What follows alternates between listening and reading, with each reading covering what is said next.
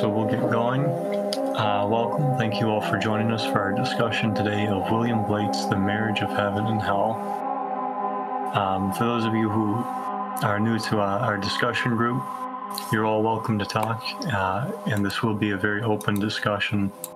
So we encourage your participation, and we enjoy hearing your voices. If you do not feel comfortable or do not have a microphone by which to speak, feel free to chat in the discussion chat live channel, and we will do our best to make sure that your comments, your questions, your ideas make it into the larger discourse. And so with that, I think we'll hop right into this. Just some final remarks from last session to kind of carry us into William Blake. When we last spoke of Borges, one of the things we spoke of was the writing of poetry, the instantiation of passion and love, and how that carries into poetry, but also the writing of encyclopedic type novels and poetry. And we looked at how the way Carlos was writing his poetry, there's a very easy critique to be made from one side of it, but on the other side, his audience of critics would seem to love it. So there's an interesting use of poetry there. Hey, Riley. On the other side, we had Borges talking about maybe there was something, maybe the trick wasn't so much that, but that the Aleph he was using to write his encyclopedic poem turned out not to be the Aleph. Maybe the true Aleph, according to Borges, is something more like a sort of humming hid inside of a pillar, which he likens to a heart of stone, or as Blake might call it, a heart of earth. And I think that's probably a good place to dive into Blake. And so, just to give a few remarks to set up just a little bit of background information before we open up the discussion. For those of you who don't know, William Blake is something of a mystic artist. His poetry and his prose is very impactful, and it is meant usually to be read with the presence of the visual plate.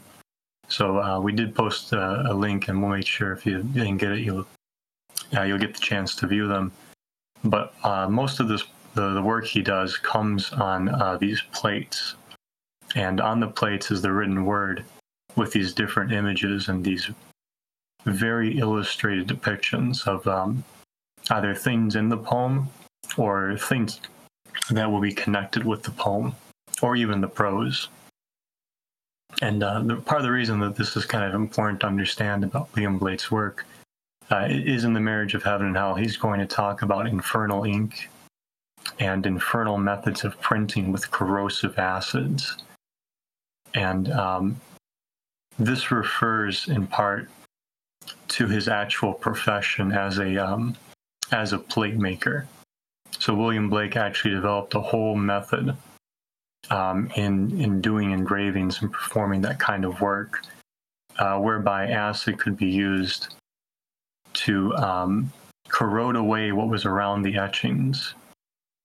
And through this method, he was able to produce a new kind of, not only a new kind of printing, but also he was able to develop these kind of plates and perform the work he was looking to put out there. And you'll see that in The Marriage, in terms of the infernal ink and the corrosive, I think he calls them salient corrosive acids. That's right, like health-giving acids. But with that, this was written about 1790, so the American and French revolutions have occurred. This is just around the turn of the century into the 19th century. And so this is an interesting point in history he's writing. With that, I'd like to step back now and open up the discussion to you, my friends. Does anyone have any general remarks or impressions of the the marriage of heaven and hell you'd like to begin with. I guess my favorite line is truth can never be told so as to be understood and not be believed. Yeah, that was, I believe, one of the Proverbs of Hell, wasn't it? Yes. Yeah, we will spend some time going over those. The Firebird, I think you had something to say. Yeah, I thought that some of the ideas expressed in this work were sort of Nietzschean in some ways. The distinction between heaven and hell resembles the distinction between the Apollonian and the Dionysian ethics. And I thought that was interesting, making a connection between Nietzsche and this work. Yeah, and also the importance of poetry in Nietzsche's work, right? I can definitely see the comparisons. And if I'm not mistaken, Nietzsche, he comes along after this work, so it's kind of interesting to think that maybe he was reading William Blake at one time. Go ahead, Alyosha.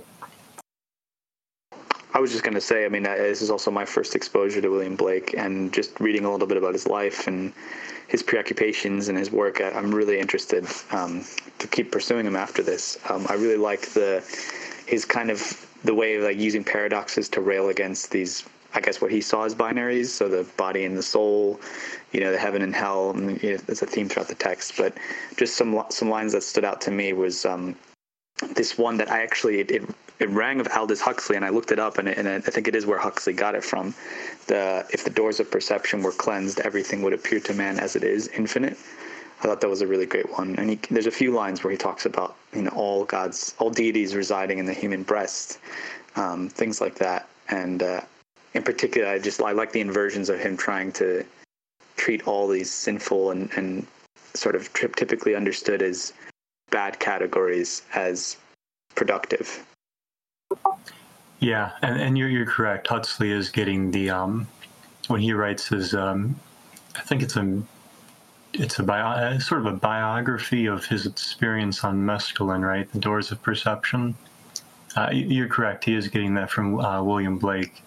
And in case anyone listening is a Doors fan, this is where Jim Morrison gets the name The Doors of Perception. Alrighty then. I think then if no one has any more remarks, we are going to do this a little bit differently than we normally do, where we kind of jump around the text. We're going to try and take it section by section, because the text kind of works by building off these ideas and bouncing around with them. So even though we could start at any fancier with the Proverbs, I think it'll kind of help us build our way through it if we start with the argument. And because it opens up with Rintrah,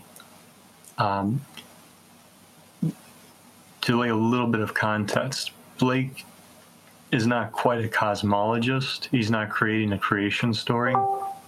Blake is developing a mythopoeia, which is just a word that basically means he's developing a mythology, and particularly a poetic mythology.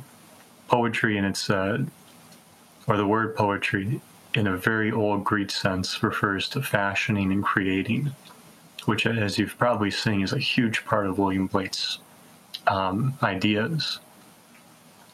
And so with that, would anyone like to read the argument? All right, I'll give it a go then. Rintrah roars and shakes his fires in the burdened air. Hungry clouds swag on the deep. Once meek and in a perilous path, the just man kept his course along the vale of death. Roses are planted where thorns grow, and on the barren heath sing the honeybees. Then the perilous path was planted, and a river and a spring on every cliff and tomb, and on the bleached bones red clay brought forth, till the villain left the paths of ease, to walk in perilous paths and drive the just man into barren climes. Now the sneaking serpent walks in mild humility, and the just man rages in the wild where lions roam. Rintrah roars and shakes his fires in the burdened air. Hungry clouds swag on the deep. What do you all make of this? Yeah, this one's definitely tough to me. I mean, it's even hard for me to even follow along the imagery. Something about, I don't even know whether to trust this like dichotomy between the meek just man and the serpent, or whether that's being used ironically. Yeah, there is some juxtaposition going on, right? So we've got the just man compared to the villain and to the serpent, right? Sorry, I cut out there for a second. I wasn't sure if, did you start explaining that? Yep, we were just starting to open it up. And so the first comment was about this juxtaposition between the just man and the villain who leaves the path of ease, or the sneaking serpent. Is there a kind of garden imagery? I mean, on this plate, there's, if I'm looking at the right plate, there's like a woman reaching up to this man who's holding her hand from up in the tree, and then the imagery of the roses and the thorns and all that. Since the Bible is a lot of the kind of imagery that he uses throughout the text, is there a kind of, something allegory of the garden here? Yeah, I think there's definitely a sense of a garden of fertility, right? We've got roses are planted where thorns grow. And to your point, we've got a couple reaching up in the trees. And because of I'm seeing some questions about Rintrah. So like what Blake is doing here is he's referring to one of his characters in the Mythopoeia. And in this sense, like you can see this is working just like it's somebody you should know, right? So like Rintrah roars, it's a very clear invocation. And so like Rintrah shows up in some of Blake's other work. But what's going on here, right, is Rintrah, and you can see all these hard R sounds. Rintrah's roaring and shaking the fires of the burdened air, right? So if we're in a garden, there's the sense of the sky above us, of the air. And what he's doing is shaking forth fire in the air with a sort of like, I read it as a sort of unburdening of it, setting things alight. And the hungry clouds, the word swag might be a little bit unfamiliar, but the hungry clouds adorn the deep. They're like a drapery. So it's almost like we're peering into this image of the sky on fire with this sort of something like a divinity, perhaps, setting the sky alight. Is there something about the villain that is kind of, he's an early hinting of the inversion he's going to do? Because this thing of the villain left the paths of ease to walk in perilous paths and drive the just man into barren climes. I guess as we read the poem, just instinctively, he's kind of doing a lot of these inversions, and I wonder if we should read that at face value or not, because isn't for Blake the just man kind of, the angel and reason and all these things, aren't they? They're kind of restrictive. So is there something we should read in there about, maybe he's hinting at something, leaving the path of ease being a necessary or positive thing, I wonder? Yeah, I think you're definitely onto something, because usually when a poet starts out with an argument, they're going to give you like a sort of exposition of the text you're going to read. And what I think Blake is doing here is giving us not an exposition, but an illustration and a demonstration. So as we read this piece, we're going to see a lot of this come to life. The fire in the air, the perilous path and the just man, like Alyosha is talking about. we're going to see these notions start to conflict. Or in another sense, right? We have roses planted where thorns grow. This idea of something beautiful and fertile planted where thorns are. So, Alyosha, since you brought up the just man, what do you make of the just man here? It's interesting. It's hard to say because, again, I don't know if I'm misreading it, but the just man is originally, he says, once in a perilous path, once meek in a perilous path, kept his course along through the veil of death. And then he kind of ends up, as we say further on, he's driven into barren climes. I almost wonder if this is kind of part of Blake's critique of like repressive morality, maybe, like the way that the supposedly the strictures of sort of formal religion and so-called, I don't know, into theology lead you into this kind of completely barren, like lack of, there's no pathos, there's no creativity, and there's no sensuality, I guess, which seems to be, I'm learning, is a big part of his work. So maybe if that's how the just, maybe I'm misreading, but I kind of see it as like maybe the just man has blinders on a little bit. And so they're being led to this barren climb. And whereas the serpent walks in mild humility, whereas it's the just man raging in the wilds. That might be an interesting contrast to think about, that the serpent, who's supposed to be the evil one in the sort of classical story, is the humble one, and the just man is raging in the wilds, like, I don't know, maybe sort of Don Quixote style, I don't know, maybe that's a bad analogy as well, like raging in this wilderness, thinking that what he's doing is like pure. That's my reading. Yeah, and there's definitely some sort of transformation going on, right? Just like you're saying, we have the just man walking the perilous path along Death's Valley, and then we have the perilous path getting planted, and from that, right, the bleached bones and red clay brought forth. So we have man being created, or even like resurrected in a sense. But in a basic sense, right, the life of man there. And so the villain leaves the path of ease, walking in perilous paths, driving the just man into barren climates. So we can already see there's this the just man is going to leave the perilous path and go into the wild, like Alyosha is saying. And so as we watch this, we'll see this kind of appear again when we look at Ezekiel and Isaiah and some of the other characters. Begum, did you want to say something? I was going to jump onto the claim that Alyosha made. It's like kind of boring or like restrictive.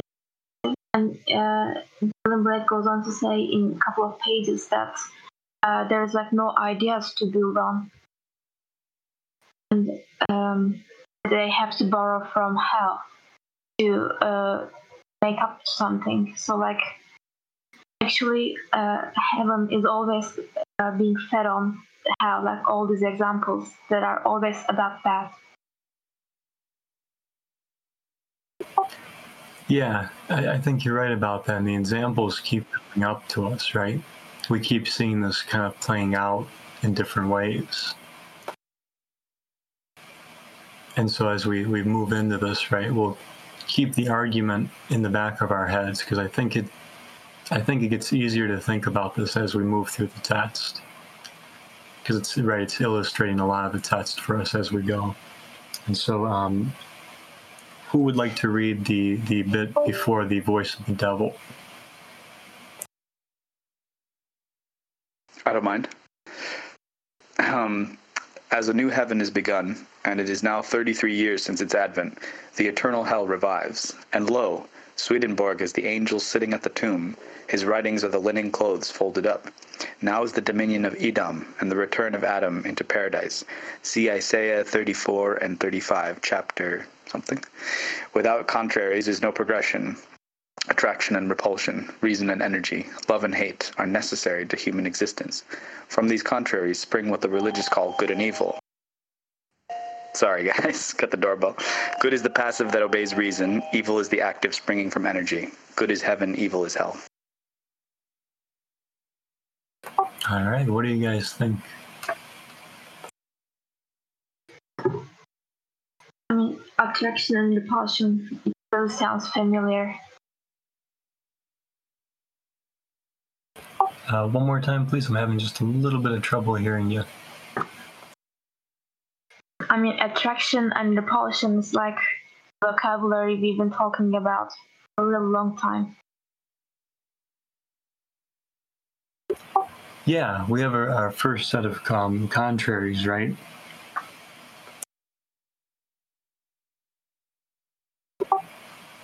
So let's walk this back a little bit.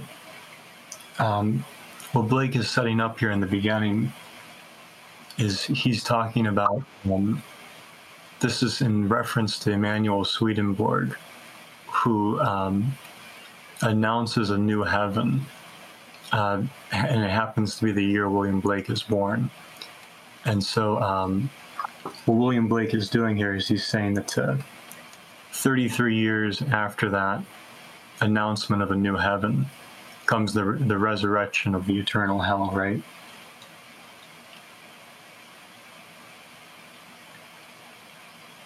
And so with that, Blake is setting up a contrary to Emanuel Swedenborg, who is also a mystic and writing about, it is a reference to his theological work, Heaven and Hell. That's correct. And so, right, like, this is starting out with William Blake saying, Swedenborg is the angel sitting at the tomb. His writings are the linen cloths folded up. So this is starting out with, like, the scene of Jesus in his tomb, who was resurrected, so his body is no longer there. And instead, what you have is Swedenborg present, and his writings are the cloth that are left behind. So you can see this is kind of like a sort of a literary burn. I also can't help but think about Nietzsche when I read these lines, because Nietzsche also talks about the repressive nature of slave morality and Christian morality and things like that. He proposes that the Übermensch way of life, ethics, I guess, is a combination of the Apollonian and the Dionysian. So a combination of rationality and the animal side of man. And these lines, of course, Nietzsche came after Blake, and as Winterreise pointed out, Blake was quite obscure still when Nietzsche was writing on the genealogy of morality. But these lines, I think, are making an argument that's kind of similar to Nietzsche's idea of ethics in a general sense. I don't know if that makes sense. Yeah, I can definitely see where you're coming from with Nietzsche. And this is going to look a little bit different, right? So you're right, Nietzsche's got the Apollonian, the Dionysian. But Blake walks it back even further and says, without contraries is no progression. So it's not even just the Apollonian and the Dionysian. He's drawing our attention now to a world of contraries from which progression occurs. Did anyone already talk about the 33 thing? Yeah, so that's there's a couple things going on there. In part, what Blake is doing is he's so like Swedenborg announces the new heaven the year Blake is born, and so then Blake at 33 is writing this, which is similar to like Christ's ministry and all that. I think he gets crucified at 33. That's kind of what I was thinking of. I thought that's the parallel I saw. Yeah, except this isn't a new heaven per se. This is this isn't even a new hell. This is the eternal hell coming back. So you can already see this is like, right, if we're talking about contraries, we've got the contrary to Emanuel Swedenborg, which is going to be our narrator in a lot of ways. And now we've got the contrast of the new heaven with the eternal hell. So I was just trying to look up what Edom is referencing to, and it seems like that might be referring to Esau from the Bible and the color red. So drawing some connection between that and the red clay in the argument. I don't have any conclusions of that yet, except that that's kind of what's creeping into the valley that the other guy was into, right? It's a red clay brought forth on the bleached bones. Now the dominion of Edom and the return of Adam into paradise. Yeah, I think you're right about that. And so right, like fire's red too. So we've got this notion of this really bold, daring color following us through this already. And so like Doug is saying, right, there's this change in the guard going on where the eternal hell has come back. Dominion of Edom is upon us, and Adam is returning to paradise. So you've got a lot of biblical imagery being given to us, and the narrator gives us Isaiah 34 and 35 to kind of like begin to understand some of where he's getting this from. But what he's referring to is prophecy, right? Just to read you a little bit of Isaiah 34, this is verse 4. And you can probably start to see where this is going to play into this. Their slain will be thrown out. The stench will rise from their corpses. The mountains will flow with their blood. The whole host of heaven will decompose. The heavens themselves be rolled up like a scroll. All their array will wither away, like a withering grape leaf that follows from a vine, or a withered fig from a fig tree.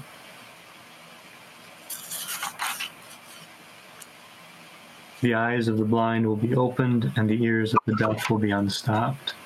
No lion or other beast of prey will be there, traveling on it. They will not be found there, but the redeemed will go there. So you can see a lot of this imagery paralleling Isaiah and playing off of it. We've got lions coming out at us, the senses. So you can see Blake is kind of weaving this together. So with that, I think what's probably drawing most people's attention is that last part about contraries. So what is Blake talking about there? Dialectics. Is he? He's talking about something with tensions and oppositions leading to progress, which is, well, seems to be kind of its own idea. Mm-hmm. Could you repeat the question, Jack? So what do we make of this final section from without contraries is no progression? I guess it's going to connect to maybe some of the later points that he's making about, he talks about the excess of joy, and in the Proverbs from hell, I can't remember what they're called, there's a lot about how the things that we would consider to be opposites are actually the source of possibly wisdom, intelligence, actual experience of the world, the experience of infinity, all those things. So along with the title, it seems like that's what he's trying to go for. It's not heaven or hell, but the marriage of the two. Yeah.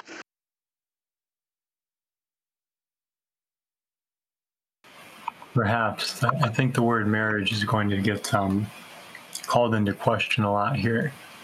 But I think I agree with you that there's something about wisdom that comes with its opposition to folly and their contrarian nature. Right? So it's like, to unpack this just a little bit, if wisdom and folly are necessary to human existence, then we can't always be wise, can we? But neither can we always be foolish.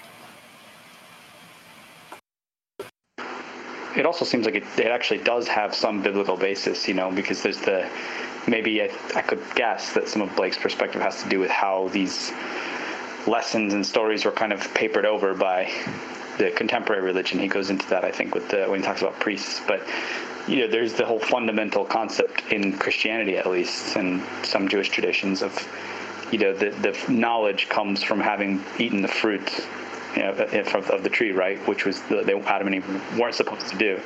So on some level, it's kind of, maybe he's trying to take that point to its radical conclusion, in a sense that if you think that through, then all forms of wisdom and knowledge are born of sin, in a sense, which maybe, he's trying to rethink that.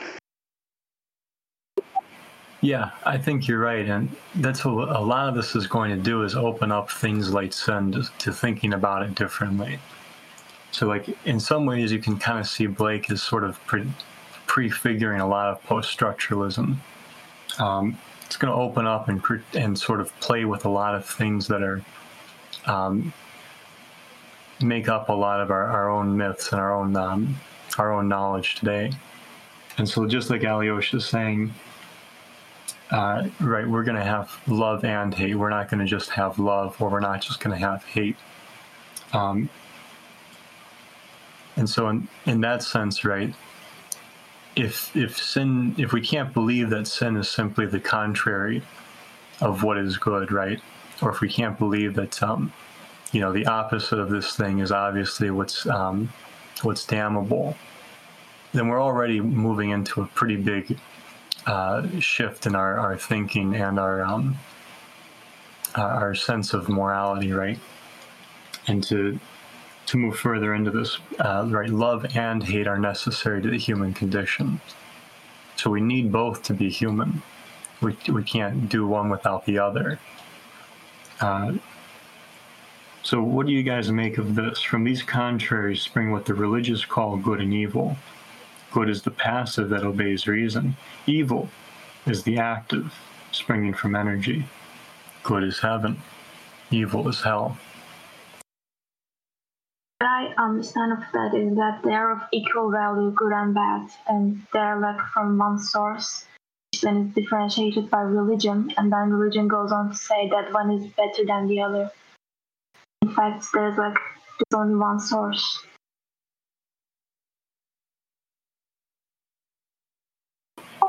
Yeah, there is this sense of favoritism, right? Kind of like Begum is saying, where the good seems so easily identified in exclusion of the evil. Hera, it looked like you had a comment. Oh, wow. No, I was just muted because I was doing a bunch of stuff. But actually, I wanted to bring up the active-passive thing and reason and energy. Remind me of...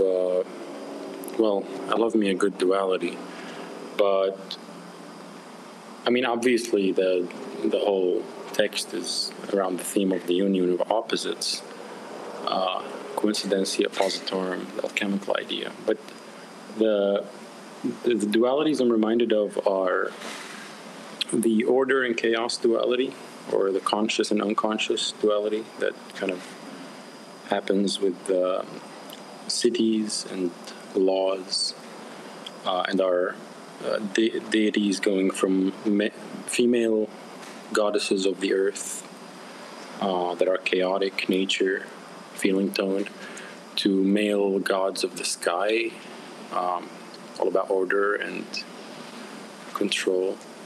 So that's one duality, I guess, the chaos and order, and the chaos of nature and the order of man or God. And the Greeks had the chaos and cosmos and void. The other duality I'm reminded of is from Carl Jung, who pits the concepts of logos and eros against each other. And the active springing from energy, sort of in juxtaposition to the passive that obeys reason, reminds me of sort of the logos in time as the linguistic, logical, time-bound principle of psyche for Carl Jung, juxtaposed with the eros, which is this atemporal, mythical, associative, binding, and disconnecting force. So it's not even a principle, it's a force, which is, I think, also to the point. So, yeah, another one I'm reminded of, which is the least relevant, but metaphysically, I think, to me, is the maybe more meaningful of the bunch, is the Whiteheadian duality of actual occasions or subjects that are actual in time for themselves versus potential objects in eternity that are accessible for everything else, and they are objective to everything else. And action and actuality or activity in time kind of flips the duality on its head. But yeah, that's kind of the stuff I'm thinking about. I think it's interesting that you bring up actually the passive and active thing, because again, just from my brief reading, my sense is that Blake is writing in the kind of throes of the Romantic movement of the time, and in the age of reason, the so-called, the French and American revolutions. And there's all this stuff about, I think there's a sense in maybe the intellectual circles that, the mind is quite an active thing, actually, and that reason is sort of, it fashions the universe. And to identify it in the opposite way, and to say, actually, all these things that we associate with reason and good are passive, and activity and energy come from this other side. I think, again, I guess the beginning of an interesting inversion that maybe Blake is trying to play with. Yeah, I think that's exactly it.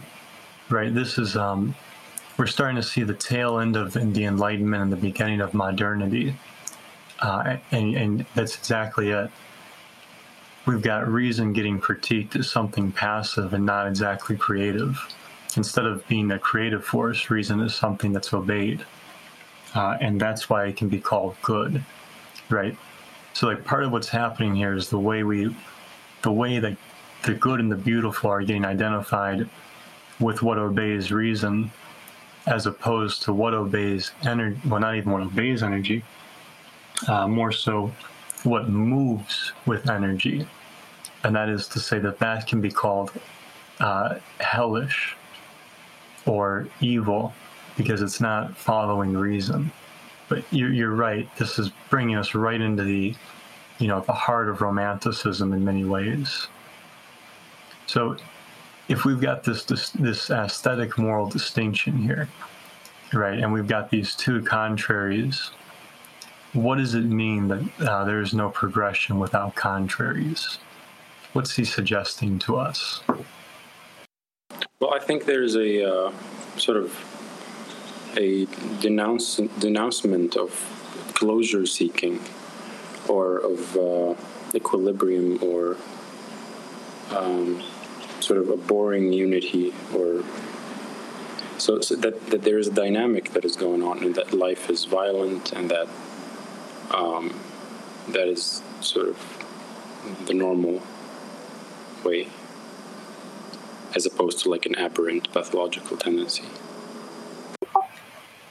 Yeah, and it's not just that life is violent, it's that we move through violence in peace, right? We move through contraries.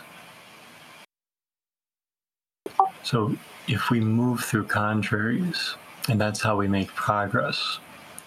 Why would it be problematic if energy is made to be evil or hellish? Well, I don't think it's problematic as much as malfunctional or pathologized in the Jungian sense, that if you don't integrate the shadow, or if you repress the unconscious in a Freudian sense, that it, on the individual level or on the cultural level, it sort of comes back to kick you in the butt. And that there's this reckoning, or there's this acceptance, or going along, or openness, right, or integration with this less predictable, more sort of risky side of life, I guess. Yeah, and so it would be problematic when you get stuck in one, right? We can be reasonable and we can be energetic, but if we give up the contrary, then we stop making progress, right? And so if that is how heaven and hell is going to work, then we've got a problem with heaven and hell, right?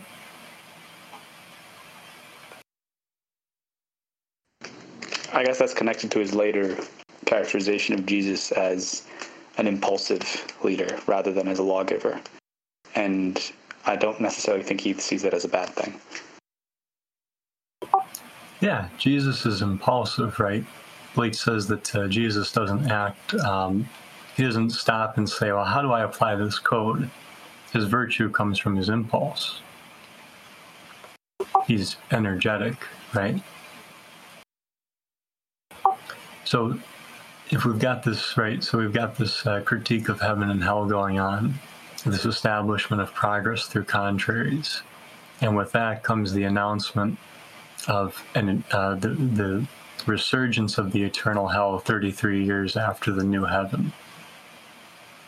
So you can kind of see where this is going, right? As Gregory Salyer says, we're going straight to hell. And so with that, does anybody want to read The Voice of the Devil and start kind of expanding on what we're talking about? Hera seems devilish to me. And so while he's getting ready, right, we're moving into The Voice of the Devil, having just left the tomb where Swedenborg's writings are discarded, right? So we've gone from like an angelic image to the voice of the devil speaking to us. So take it away, Hera. All Bibles or sacred codes have been the cause of the following errors. That man has two real existing principles, vis-a-vis a body and a soul. The energy, called evil, is alone from the body, and that reason, called good, is alone from the soul. That God will torment man in eternity for following his energies. But the following contraries to these are true. Man has no body distinct from his soul, for that called body is a portion of soul discerned by the five senses, the chief inlets of soul in this age. Energy is the only life, and is from the body, and reason is the bound or outward circumference of energy. Energy is eternal delight. So those are the 3 points that contradict the 3 codes. Those who restrain desire do so because theirs is weak enough to be restrained, and the restrainer or reason usurps its place and governs the unwilling. And being restrained, it by degrees becomes passive, till it is only the shadow of desire. The history of this is written in Paradise Lost, and the governor or reason is called Messiah. And the original archangel or possessor of the command of the heavenly host is called the devil or Satan. And his children are called sin and death. But in the book of Job, Milton's Messiah is called Satan. For this history has been adopted by both parties. It indeed appeared to reason as if desire was cast out. But the devil's account is that the Messiah fell and formed the heaven of what he stole from the abyss. This is shown in the Gospel, where he prays to the Father to send the Comforter, or desire that reason may have ideas to build on. The Jehovah of the Bible being no other than he who dwells in flaming fire. Know that after Christ's death, he became Jehovah. But in Milton, the Father is destiny, the Son a ratio of the five senses, and the Holy Ghost vacuum. The reason at 31 because he was a true poet. The devil's card.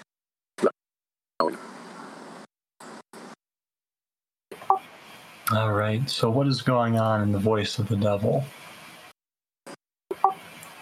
Okay, let's walk it back a little bit. So we start out with all Bibles or sacred codes have been the cause of the following errors, right? So immediately we're starting out with a problem with our relationship to the Bible or to sacred codes. So, like, what do Bibles and sacred codes do? I'm sorry, my internet failed me. I don't know when I cut out, but I read the whole thing. You're good. We got there's a little bit of static in there, but we caught the end of your dramatic reading of the voice of the devil. Oh, sorry, I was trying to not be dramatic. Yeah, I switched to 3G. I should be fine now. Sorry. We'll give it to you for being devilish then. So the question being, what do Bibles and sacred codes do? Well, there's, like we said, there's this early, dismissal of mind-body dualism. Makes me wonder, when is Descartes and all this stuff? I mean, is this pre or contemporary or what? I'm just curious. I believe Descartes has already happened. So yeah. Yeah, I think this is a good 100 years after Descartes. So it sounds like you're seeing Descartes here. Well, among many things, I guess, that initial line about mind-body, dualism, that sacred text. At least he understands that these in the Western world, that's the function that they serve. Yeah, and so right, like there's a problem with Bibles and sacred codes, like I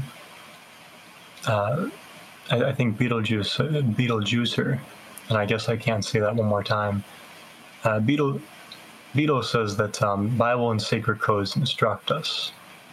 So, like, we've just seen the critique of reason being passive and the heavenly obeying the passive that is reason, right? And so we've cast off Swedenborg's writings, which are kind of like a sacred code or Bible in this sense. Kind of.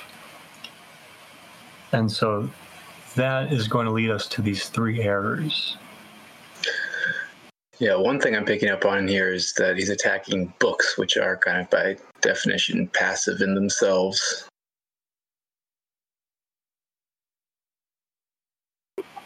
Yeah, it's odd for a printer to do that, isn't it? Mm-hmm.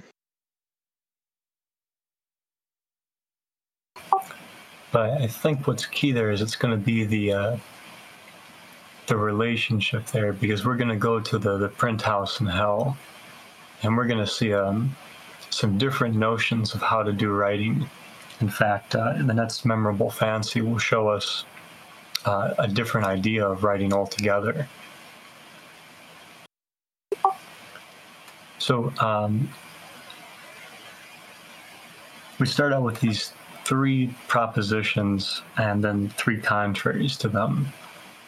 What do you guys make out of these out of this part of it. I don't have them in front of me, unfortunately, because I'm busy with something. So if you want to go through them or... Yeah, it's definitely furthering this critique of the opposition between energy and reason. Yeah, and so, Firebird was kind enough to post it in the chat for you.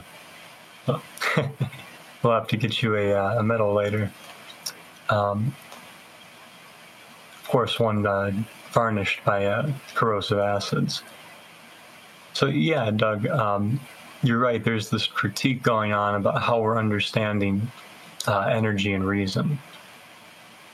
So if we're understanding energy as evil and only stemming from the body, right, we're understanding the body and action as evil, in contrast to reason, which can only be found in the soul. The contrary to that is that energy is the, we'll have to take these all together, but the contrary to that, right, is energy is the only life and is from the body. And reason is the bound for outward circumference of energy. So what changes here? Well, it's just totally inverting the relationship there, right? If reason is bound to energy, really. Say a little bit more for us. Well, rather than seeing them as coming from two distinct places, but kind of viewing reason as morally superior to energy and, you know, repressing it. He's giving us this sort of idealist, monist metaphysics here of the soul and reason being part of the body, which is actually a portion of the soul being bound to it, and therefore not really superior but inferior to it. Is it inferior to it, or is it a contrary that's connected with it? I mean, I would say the latter, but I mean, the fact that it's saying reason is bound to the energy and not vice versa does lead me to see there's some sort of prioritization there. Yeah, right. And so, like, right, so if reason is the bound or outward circumference of energy, right, that means where energy kind of begins to, shall we say, have a shape, have a perimeter. We find reason in that perimeter, but we don't find reason without the energy they're at. Yeah, I think there's instead of a sort of confusion and melding of concepts, there's like a pointing out of how clearly they intertwine. That sort of the codependence and also the sort of definitional or structural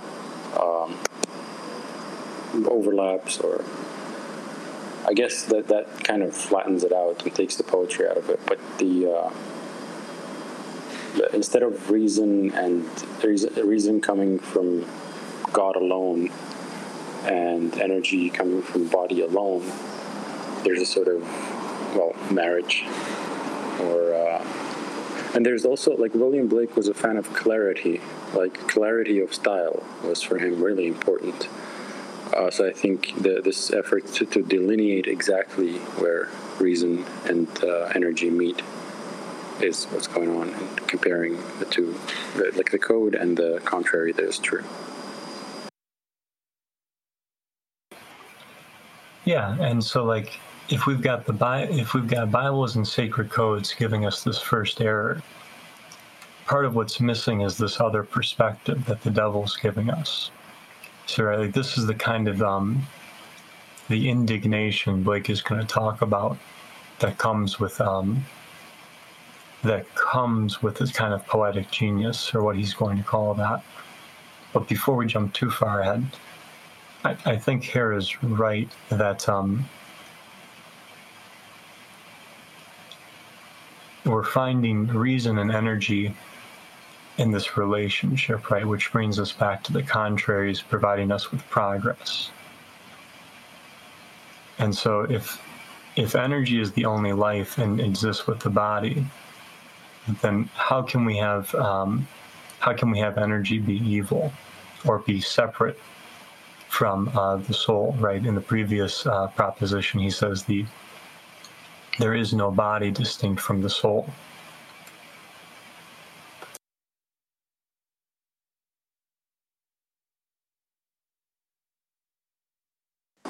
I don't know. I sort of disagree a little bit with this this need for clarity or for things to be distinguishable or distinctly intertwined, as opposed to unclearly or ambiguously intertwined. But I appreciate it sort of in the aesthetic way, obviously. However, like as a mythology, as a yeah, but maybe we can discuss that later. What else do you guys make of this? I think it should be, this part should be understood in the context of Romanticism, obviously. For example, we can draw a parallel between the music of Wagner and what Blake is saying here. For example, Wagner in his music is breaking the traditional rules of harmony in lots of different ways, and he's sort of creating new rules for music. And he can only express himself fully when he gets rid of all the rules and when he starts relying on his bodily energies and stops relying so much on reason and I guess his supposedly distinct soul. Blake is, I think, outlining a theory of aesthetics here that defined Romanticism. Yeah, the Romanticism's definitely heavy. But I think what we want to see here is, like Alyosha said, he's taken away the Cartesian duality. So instead of having a mind over here and a body over there, now we have the mind, now we have the soul and the body is connected. And so, right, if the soul, or rather, if the five senses can discern the soul, right, we're starting to see what Alyosha said elsewhere about the doors of perception opening up to us. So it's not that we have this, these far apart things with body and soul, is that actually they're intimately connected and give us insight into each other. And so I think that's important, because if we're moving through contraries to make progress, if we're doing this movement, then we're going to do it body and soul. We're not going to do it only mentally or only physically.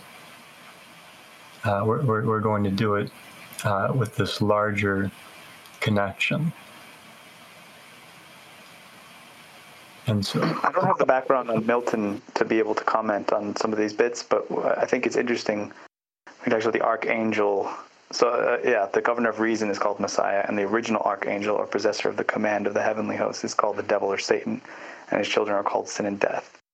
And then he says, but in the book of Job, Milton's Messiah is called Satan, and kind of goes on from that. The devil's account is that the Messiah fell and formed a heaven of what he stole from the abyss. I think there's a lot there. It reminds me of a tangential concept of there's like certain heretical Sufi sects in Islam that actually they formulated the idea that Iblis, who kind of corresponds to the devil in Western tradition, was actually the one that we should be worshiping and idealizing, because he had the courage to tell God that he wouldn't bow down to man and worship his intellect, and that there's only one, being the infinite that is to be, worshipped. And so they hold Iblis up as almost someone to be modeled after. But regardless of that, I'm seeing there's like an element of that here, but I'm not sure if it's necessary, if it would help us to have some sense of the Milton commentary, because it does come up quite a bit, and the section ends with that. Milton wrote in Fetters when he wrote of angels and God. So. Yeah, I think you're moving exactly where we should be. So this section after the three propositions and their contraries is going to help us understand these ideas a little bit more clearly. And so to address the line you gave us, if you've read the book of Job, or at least heard about it, you've probably heard that there's this character named Satan who will accuse Job. And the idea is that, the Satan is going to afflict Job. And if you haven't read the book of Job, it's some of the most profound biblical poetry, or poetry in just a general sense. But that's going to get juxtaposed to Milton's Messiah. And so the reason that's significant is in Job, or at least the reason I think it's significant, in Job, what the Satan is not Satan in this devilish sense that torments people from hell. It's a member of a deity's congregation. It's the accuser, the voice of indignation. And so in Milton, the Messiah is going to work as an accuser, and it's going to be one that expels people. So if you take this together, right, and you've got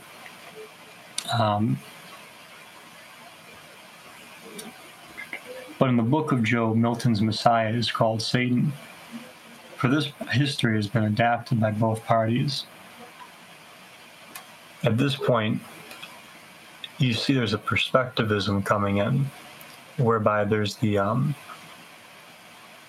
it's going to be very difficult to now distinguish the Messiah in Milton from the Satan in the book of Job. So what's Blake trying to get at with this kind of this interplay? Anybody at all? Say it again, teach.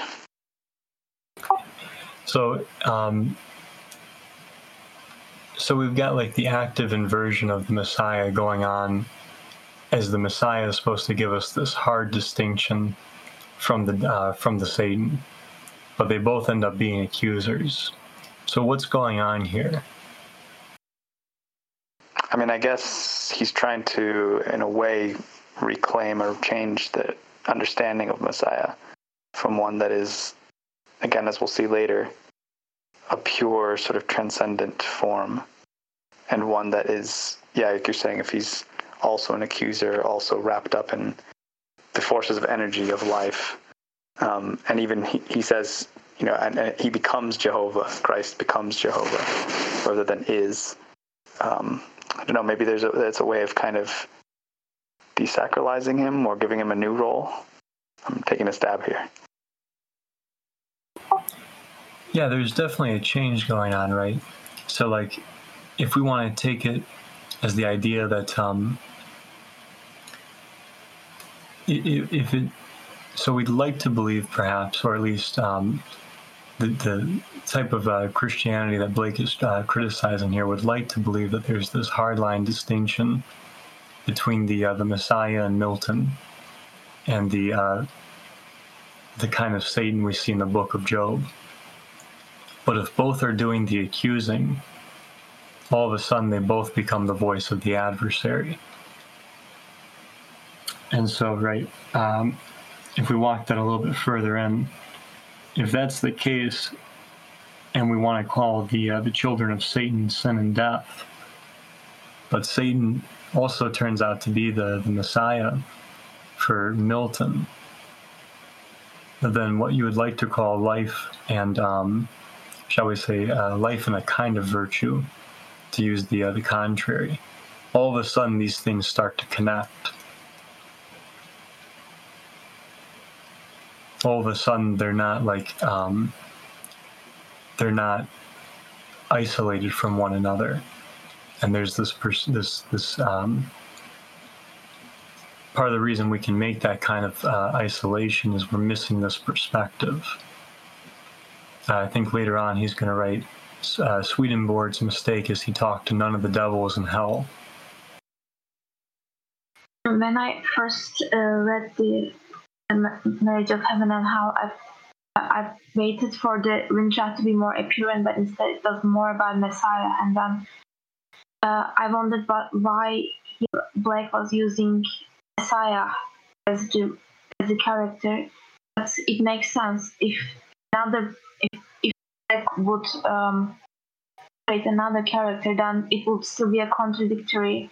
It would still not be married. But instead, when he uses Messiah, it shows that these two forces are all in him as well, and it is all in life as well.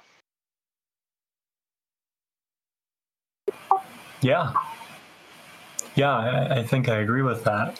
If they're connected and all that, and we can't isolate them from one another, then we're back to how do we make progress? We make progress through contraries, just like you're saying. So we're like, part of the way we can see this is the history has been adapted by both parties, but it's the story is told differently, right?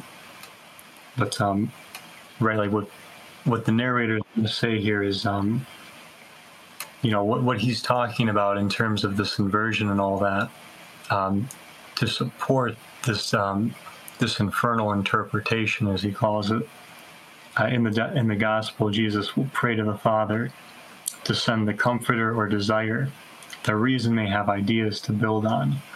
The Jehovah of the Bible being no other than He who dwells in flaming fire.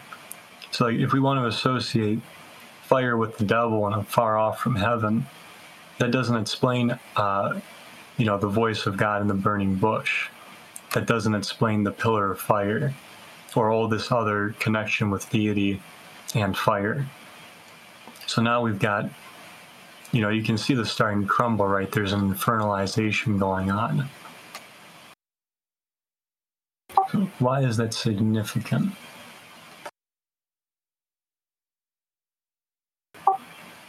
Anybody?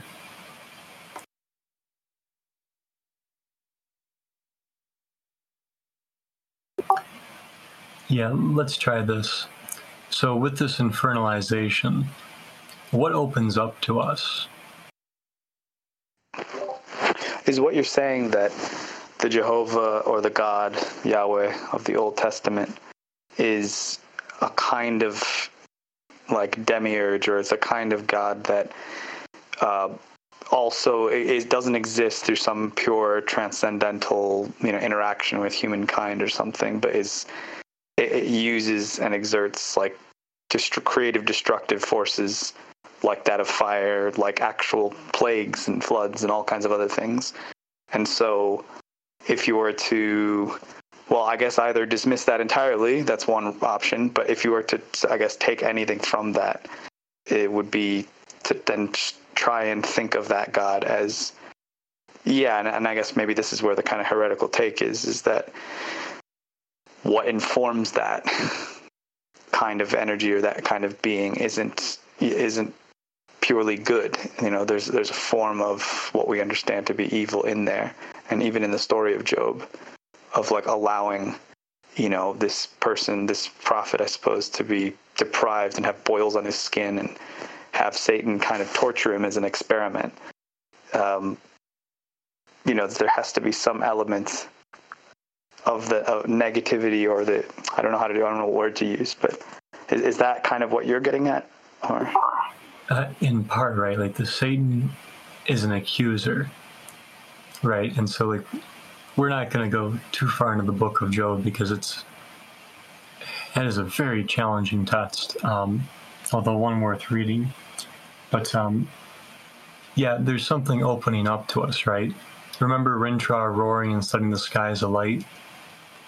The narrator has just set heaven on fire, right? Deity is now connected to fire, as opposed to thinking of deity outside of fire, right? Instead of thinking about heaven existing on one side and hell existing on another, and there being the absence of fire and fire.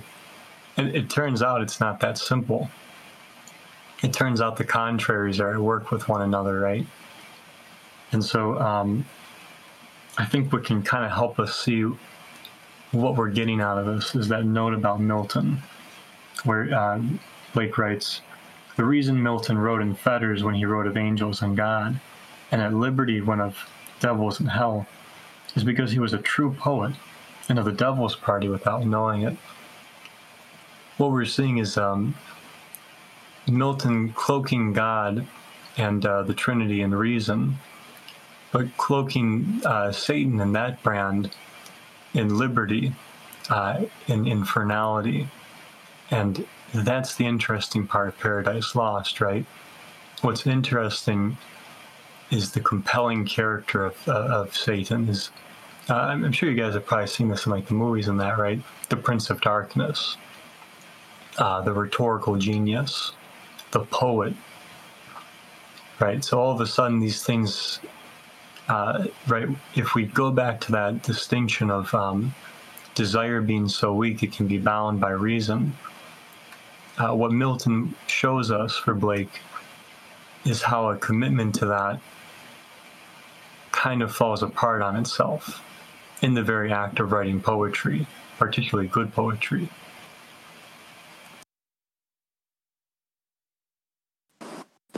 Yeah, I think this coincides with like a theory of magic that sort of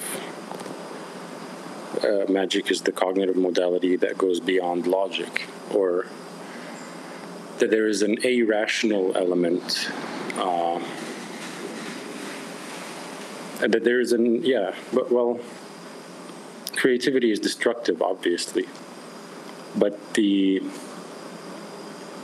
a sort of expressive satisfaction that is never reached by reason, and that can only be reached when the desire is too strong to be held back by reason.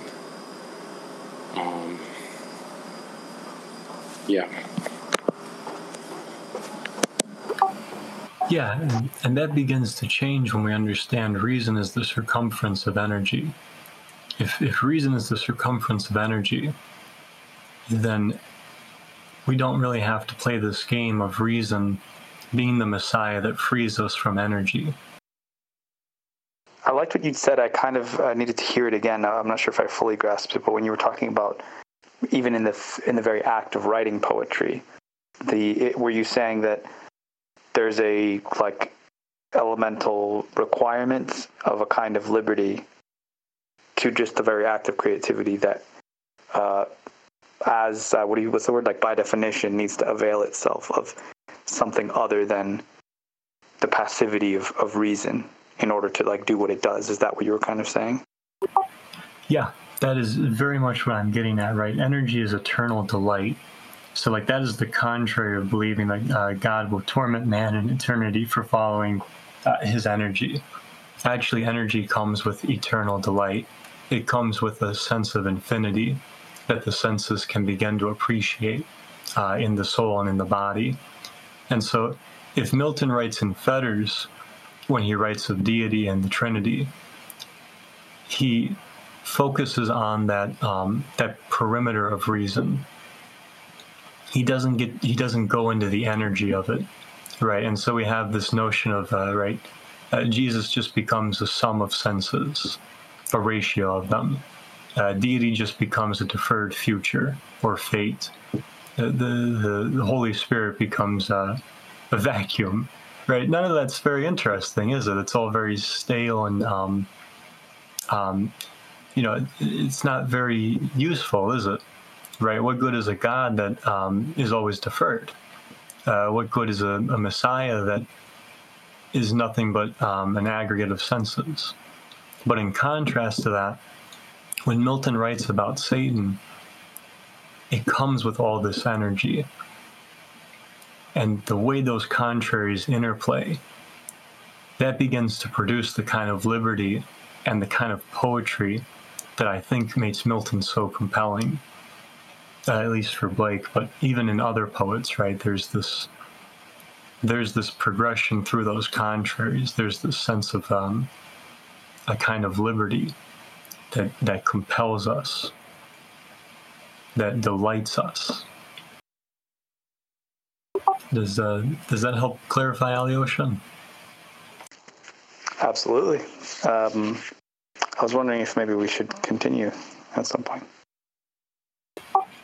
Yeah, I do apologize. I know we're spending a lot of time on these sections, but this is a dense, difficult text. I thought it'd be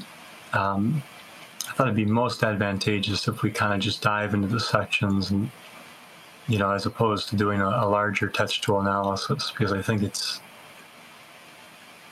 even though it's still something worth doing, the difficulty of the text kind of opens itself up to this. And so with that, are there any final thoughts on that section? Okay, we're going to read the Memorable Fancy and stop at the Proverbs of Hell. We're not going to read all the Proverbs of Hell. We don't have time for 69 Proverbs and unpacking them.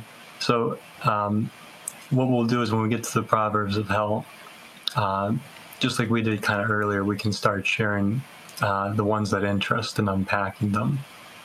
And so with that, does anybody want to read the Memorable Fancy? Sure, I can. Go for it, Doug. As I was walking among the fires of hell, delighted with the enjoyments of genius, which to angels look like tormented insanity, I collected some of their proverbs, thinking that as the sayings used in a nation mark its character, so the proverbs of hell show the nature of infernal wisdom better than any description of buildings or garments. When I came home, on the abyss of the five senses, where a flat-sided steep frowns over the present world, I saw a mighty devil folded in black clouds, hovering on the sides of the rock. With corroding fires, he wrote the following sentence, now perceived by the minds of men, and read by them on earth.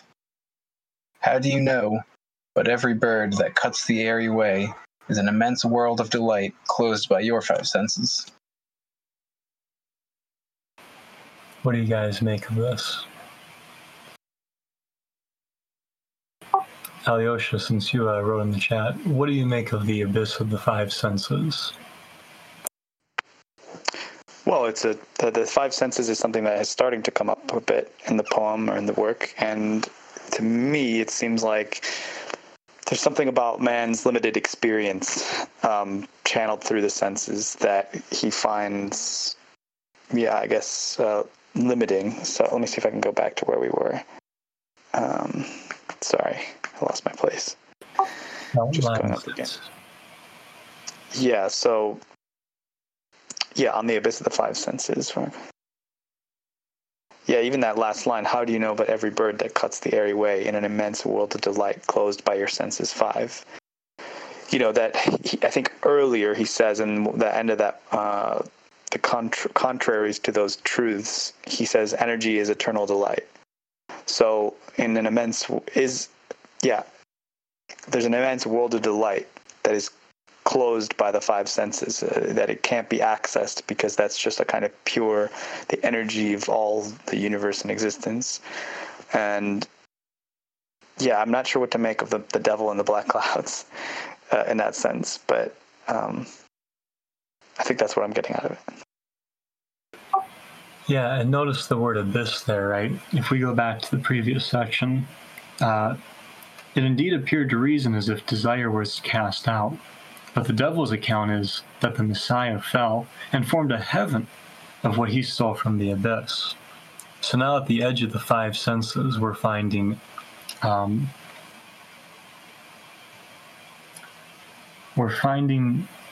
a kind of wisdom coming out at us, right? This devil is writing something for us. We're seeing these shifting perspectives again.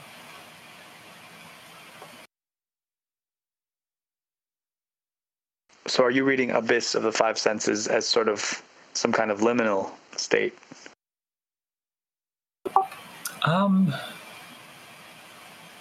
Potentially, right? So like the five senses are the chief inlets of the soul in this age. So the five senses are, in our time, how we are able to kind of understand body and soul. They're part of how we make our progression. And so if reason thought that desire was cast out and it turns out that desire, or like we were talking about, what we've been calling the Satan or Messiah, if that took from the eternal abyss desire with it and created a heaven from it, right, we're finding this creation of a kind of infernal heaven. To say it just a little bit differently,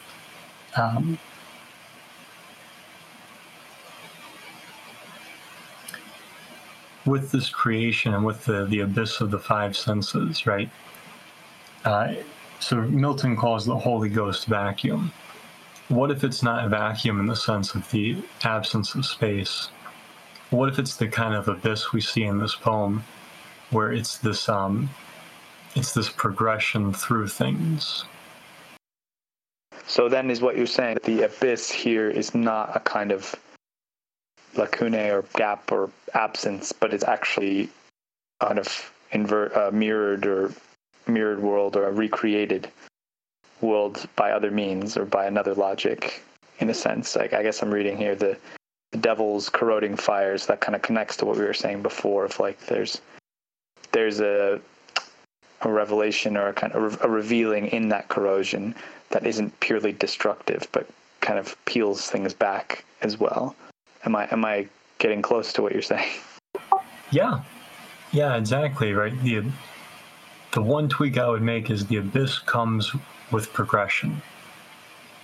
But yeah, that's exactly it, where the five senses come with peeling back this kind of surface, getting, like we were saying with the devil, revealing out of earth this kind of proverb. You say progression, are you trying to say that it's not that the abyss is opposed to the world somehow, but it's like it's the natural progression of the world as it is to the next state? Is that what you're trying to say? When I call it progression, I think the abyss comes, I mean, in some sense we could maybe say the abyss has its own contrary, which would probably be thinking of it as a vacuum. But I think with that, there comes this sense of progression that we've been talking about. And so, like, in some ways, what I'm kind of suggesting is the abyss isn't something to be looked at, like in Nietzsche. The abyss is something to be journeyed through. Different abyss, of course. Go ahead, Doug. Yeah, I was going to say, I think it's kind of, what we're getting at is that the abyss as progression is not, well, it's not the negation in the sense of like nothingness. That's like the ironic sense of it. What it is like the sense of just something not what we're at, something different where we can try to get to. Yeah, I think that's exactly what I'm getting at. I also love this line about the enjoyments of genius, which to angels look like torment and insanity. And it connects like to a proverb that later comes in, where he says, improvement makes straight roads, but the crooked roads without improvement are roads of genius. So there's something about that kind of meandering, the ability of maybe thought, energy, creativity, whatever it may be, to not be kind of like mechanically improved or made better in a certain way, but to be allowed to, wreak its work upon the world. Like, what does he say? The fool's insult is like a kingly title or something like that. Yes. To allow those those forces to reap or wreak what they may is actual genius versus I don't know, maybe what he sees in Swedenborg and others, kind of this, because I think he repeatedly says at some point in the text that Swedenborg isn't saying anything new, and he's not really saying anything at all. He's just kind of like rearranging words and making them seem interesting. So. Yeah, exactly, right. So right there where we've got this perspective of the angels, right, where the it would seem that walking among the fires of hell, it's like a torment and insanity. And for them, it probably does. But in a different sense, like Alyosha is saying, one way of kind of thinking about this is if you've ever sat down to write anything, you're not going to be able to think your way through it, are you? You don't, at least I don't think you're going to be able to think out something to write. It's going to be an energy, right? It's going to be something you're developing and creating. And from the perspective of reason, which would like to do things kind of in an ordered fashion at that surface, it's going to look insane. But actually what you're doing is you're developing the road that can be improved, right? So like, right, you do your first draft, then you edit it and do the second, right? And that's when you kind of engage with reason more and more. But yeah, Alyosha, I think you're dead on with what you're getting at. And note the perspective, right? So we're talking about how to make progress in going through this abyss. Later, we're going to see an angel pulled through the abyss, right?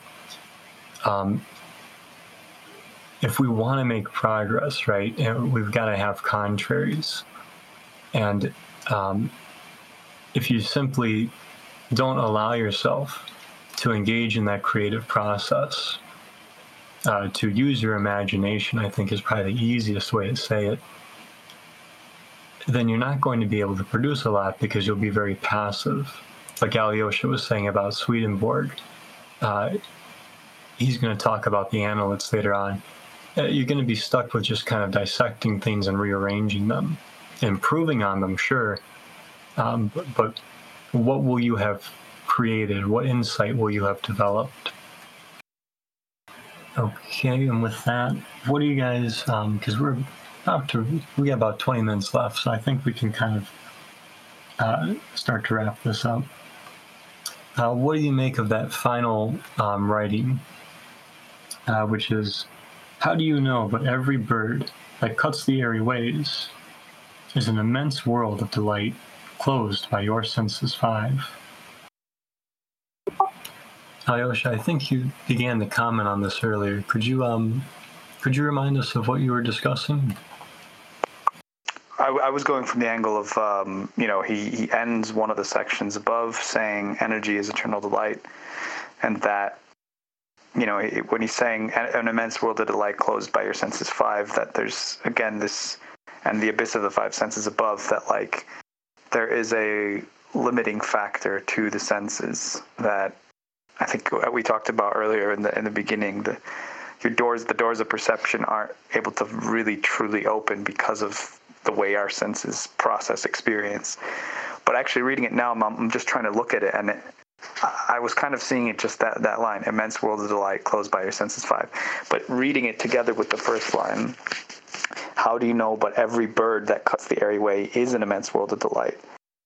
And that's an interesting, again, I don't know if that's a specific allusion to something, but this invocation of a bird, of this like flying thing, that even every single one, that there's, I don't know if he's kind of getting at, there's like an inextricable, what's that fancy word we said in those other sessions, anxiety?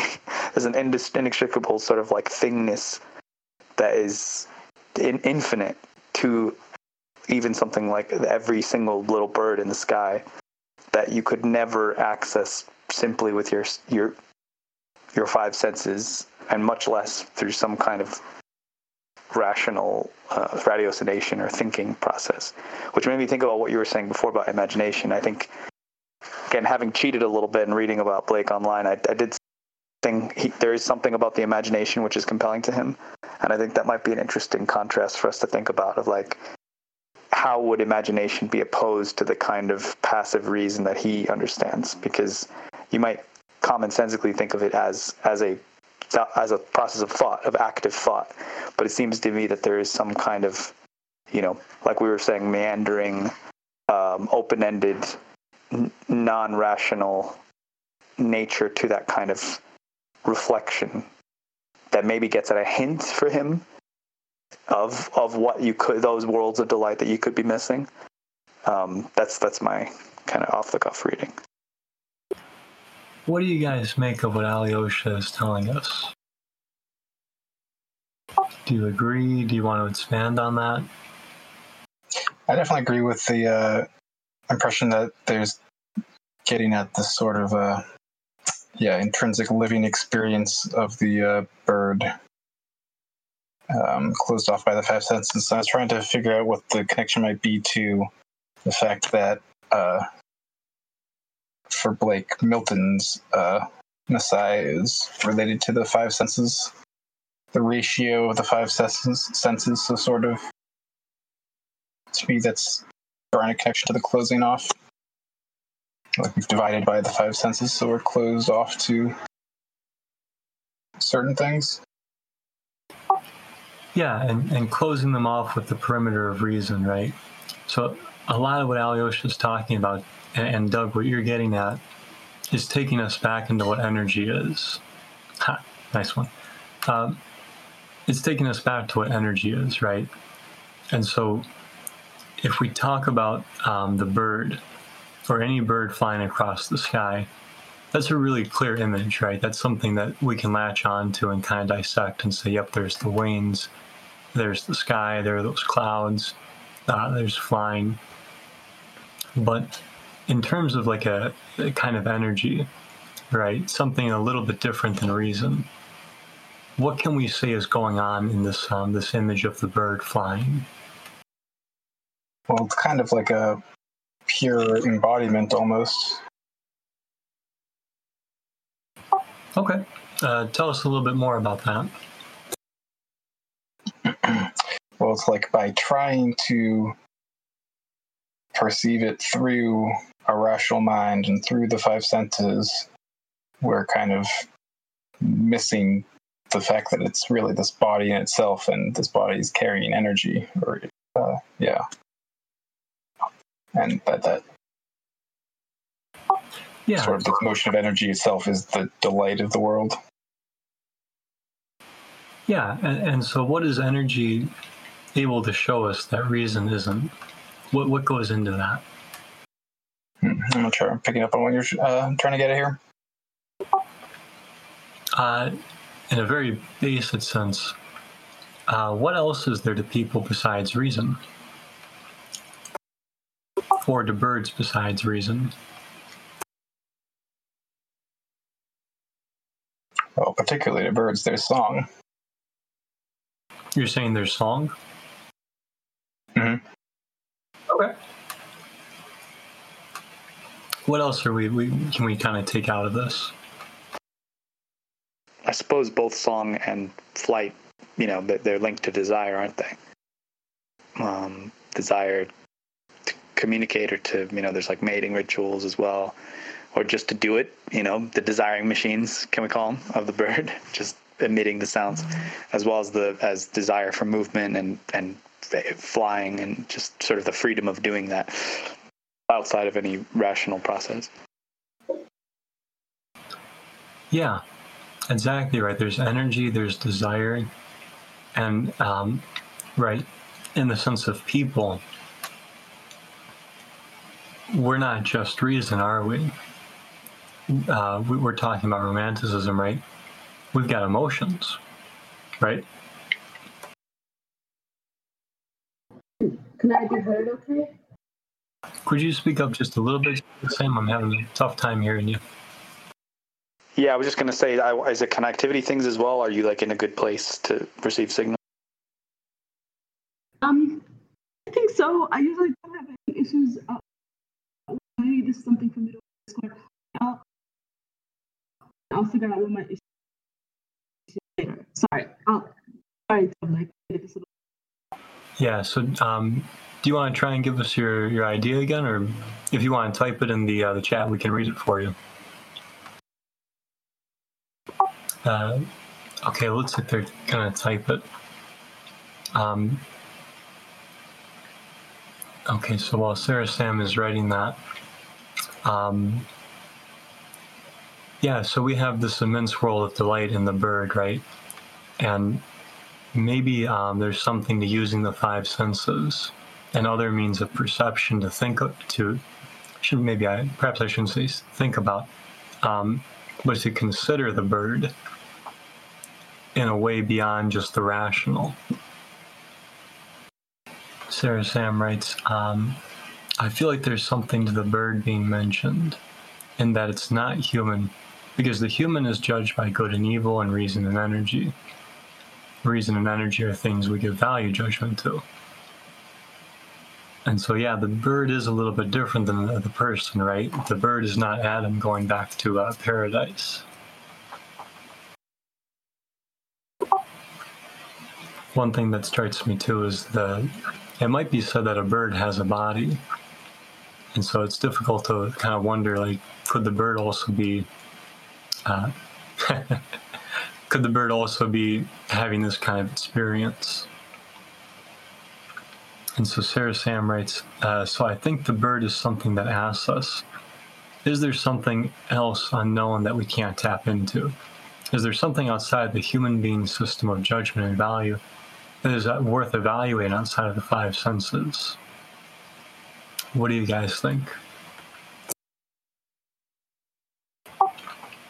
I'm seeing a lot of bird emojis, so I think that's an agreement. I mean, I agree. I think the challenge is to say, like, to even start talking about that.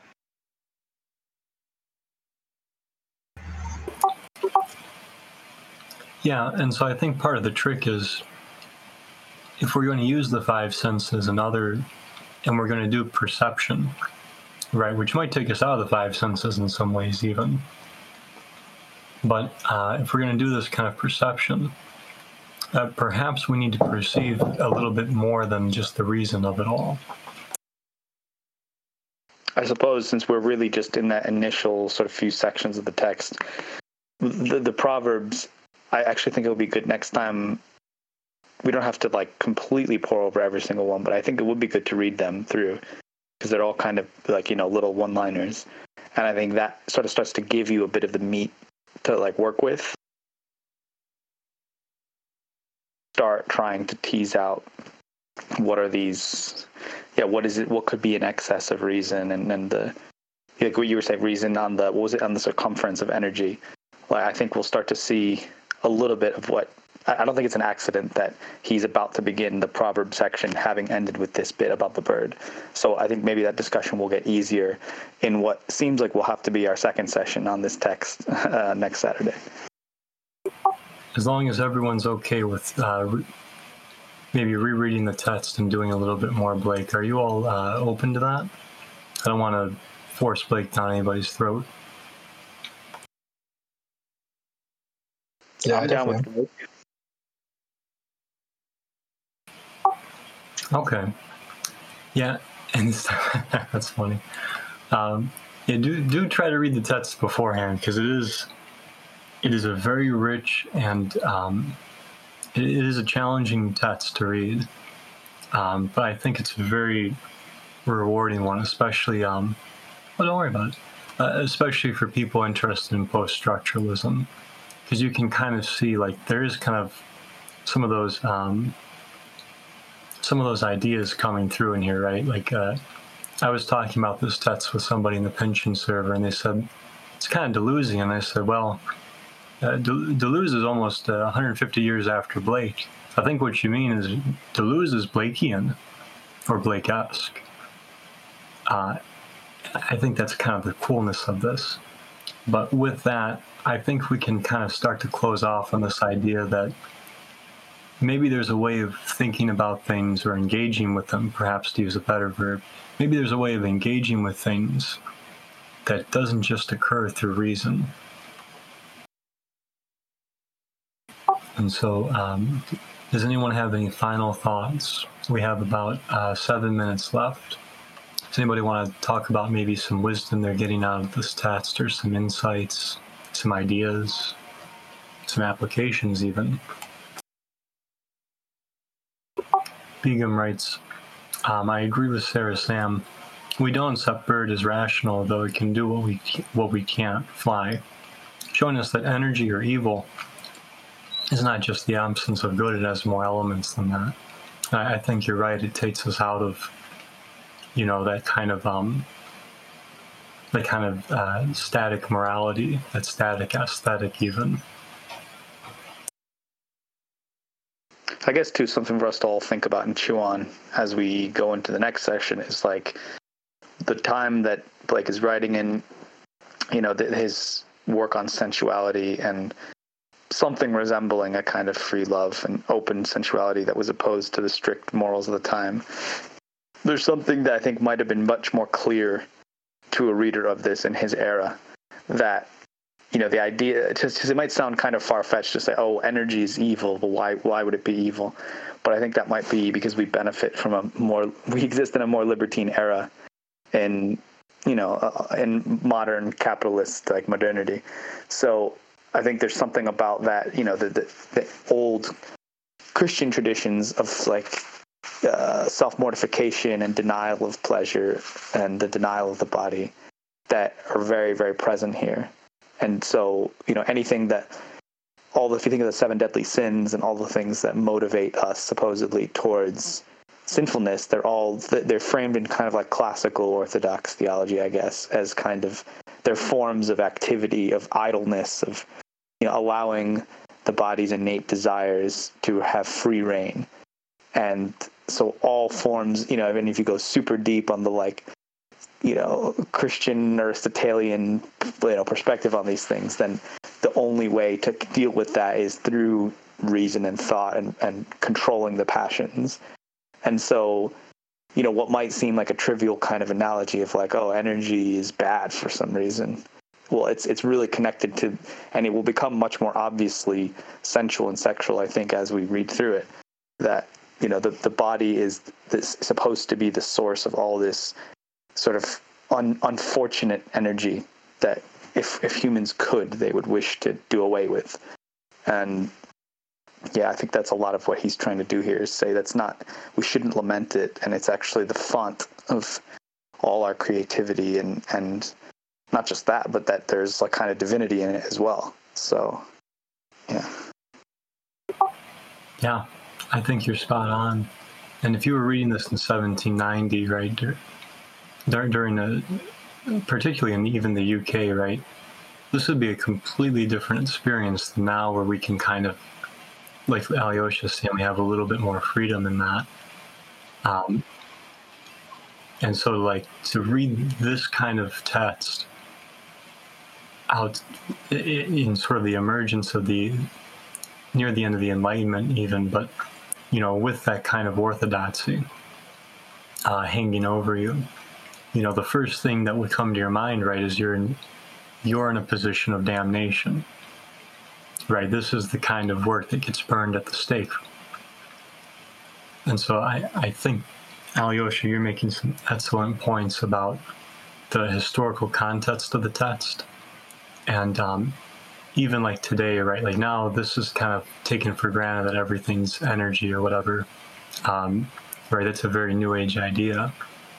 But at Blake's time, this is like a different way of thinking about things altogether.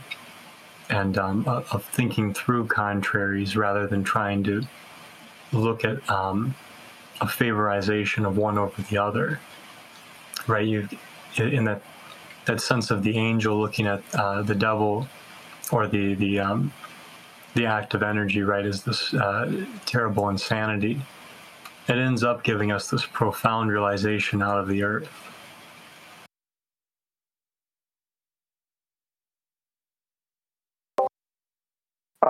I was going to say something, but do we have time? Yeah, we've got a few minutes. Go ahead and take us home. I think this text is also sort of like a call to action, if that makes sense, because we can also see it in the context of the French and the American revolutions, which had happened by then. For example, further on in the text, he talks about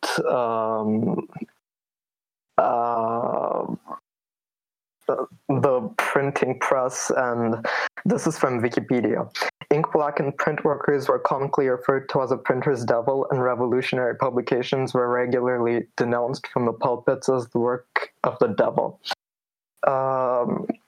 So I think he's also, he talks about progress, and when contraries come together, there's progress, right? He might be talking about also societal progress and how revolutionary ideas cannot exist without the passion and the anger of the situations in which people find themselves. So, like, revolutionary ideas are sort of inanimate and impossible without the passion of revolution and revolutionary fervor. Yeah, I think you're right about that too, because this is a very revolutionary text, not just due to its time period, but due to the writing. And so I think you've given us a lot to think about as we move away from the text back to our lives. And perhaps when we're sitting down today and we see a bird fly overhead, maybe we'll start to think about what kind of world of immense delight that bird actually can kind of start to teach us about. And so with that, everyone, thank you for joining us for our first session of William Blake's The Marriage of Heaven and Hell and our discussion about it. We will continue the discussion with the Proverbs of Hell next Saturday at noon PDT, the same time as today. We'll start out by talking about our favorite proverbs, or even the proverbs we don't understand, and we'll keep moving through the text that way. If you'd like to continue talking, or even throughout the week continue discussing the text, you're more than welcome to use the literature channel.